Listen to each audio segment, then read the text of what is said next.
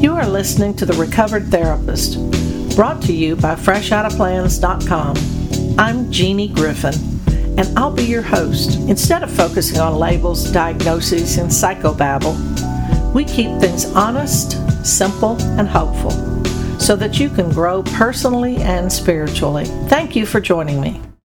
Let's talk about what is said and what is heard. And this phenomena goes on today in your life, but it also started in childhood. So, for instance, you may overhear a conversation or something may be said directly to you, and yet you interpret it differently. For instance, if a family is having difficulty with poverty or finances, the child may hear them talking about that and then conclude that I must be a burden, or they would have more money if they hadn't had me, or, the self-blame kind of thing. But they also may conclude that I need to require less so that they have more money, or they may look at the situation and come up with a decision. For instance, I looked at my mother's depression and I thought, oh gosh, if I could just make her smile, then she wouldn't be so depressed. And then my father's alcoholism, I would say, if I could make him laugh, then maybe he wouldn't drink. And then if he didn't drink and she's not depressed and she's happy, then they'll get along and then we'll be a happy family. So I turned the circumstance of what was happening into something that I needed to solve, I needed to do. So my mission to make sure people are happy so that blah, blah, blah started really early.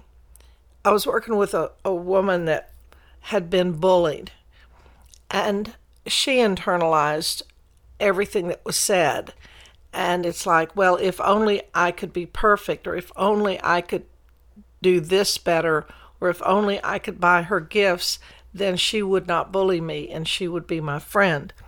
It's very common that this kind of interpretation happens in childhood, and then what we don't realize is that pattern is established.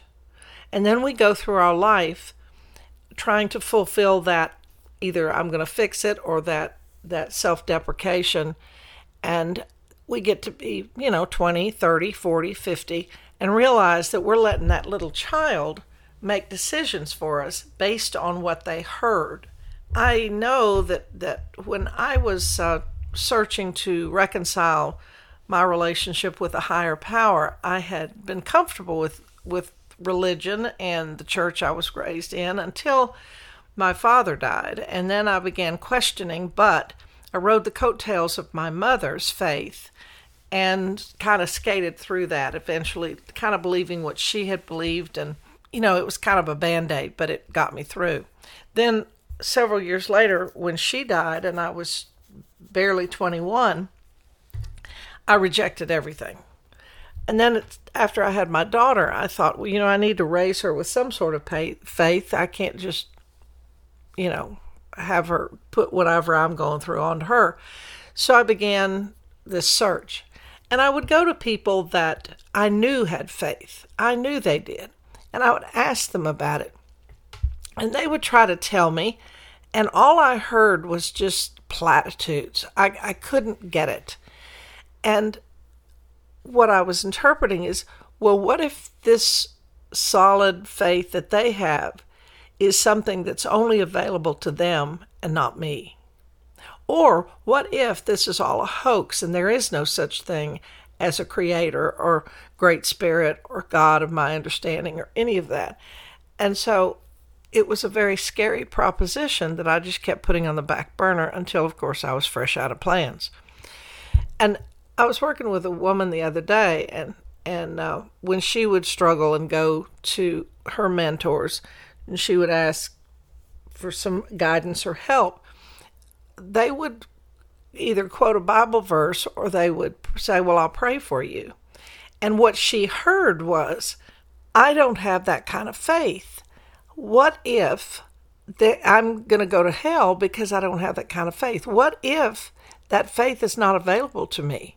And it just drove her into worse depression, and she didn't, bother to say, I'm in terrible shape here, because it was just too scary. Now, many times I'll work with people and they'll make these decisions, and they'll be like 6 or 7, and then we realize they're 35 today, and they're still going around in life making decisions and letting that little 7-year-old make a decision based on those thoughts. Now, we either, as children, beat ourselves up, or we take on the responsibility. Like, oh, my mom's so depressed, I'll make her happy. My dad's alcoholic and he's unhappy, so I'll make him happy. Nobody turned to me and said, Jeannie, it's your responsibility to make these people happy so that the parents get along and then your life is secure. Nobody said that to me. But the whole idea of holding my breath when somebody's not happy, or when there might be tension in the air, was something I did up into adulthood. And it was just a throwback to that little kid saying, oh dear, what can I do? And what I actually traced it to as well is I was a heavy smoker for many years. And I finally did what I asked clients to do, play detective. And I thought, what is it about this cigarette? What's my favorite cigarette? And I was a dropout of every school to stop smoking. And I'd be hypnotized. All I'd do is fall asleep because I had a new baby and I was dead tired. And I got moved up to the front of the class where we were in lazy boy recliners, and the psychologist could wiggle my toe and wake me up. A lot of good that did. I just had a good rest, 30-minute sleep, and then got in my car, drive home, and smoked a cigarette. So I kept thinking, what is this cigarette? I finally discovered that my very favorite cigarette was the one at the end of the evening when everybody was asleep and the house was quiet, and I had done all the chores and everything that I could and was, quote, supposed to do. And I was rewarding myself with this thing that might kill me in the long run. And I thought, wow, where did that come from? But it was just another way of me telling myself that, my anxiety, or that holding my breath, walking on eggshells, was rooted in my childhood, young age. And what I really wanted in that cigarette was that first deep drag, that first breath. So one of the ways I used to get rid of the cigarettes is when I wanted that deep breath, I took it. I wasn't smoking. I just took that breath. And it was a way of undoing, letting that little scared, anxiety-filled, holding my breath child, or breathing shallowly, run my life. And even to this day, there are times that I realize my shoulders are up high, and I think, drop your shoulders, relax, take a breath. So look at your childhood. Ask yourself, what are some of the things that people told me or that I overheard, and what decisions did I make? There's a line in the big book from Alcoholics Anonymous that says, we invariably find that we make decisions based on self, which later put us in a position to be hurt. What decisions did you make based on your own safety, own immediate needs, that later put you in a position to be hurt?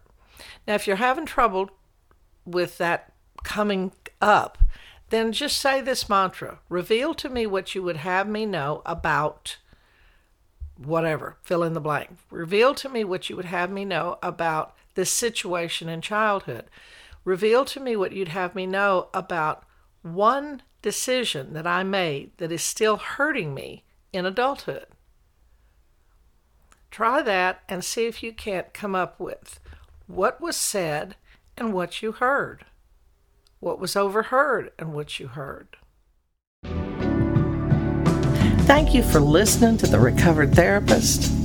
where we keep topics honest, simple, and hopeful. I love you. There's not a damn thing you can do about it. Until next time.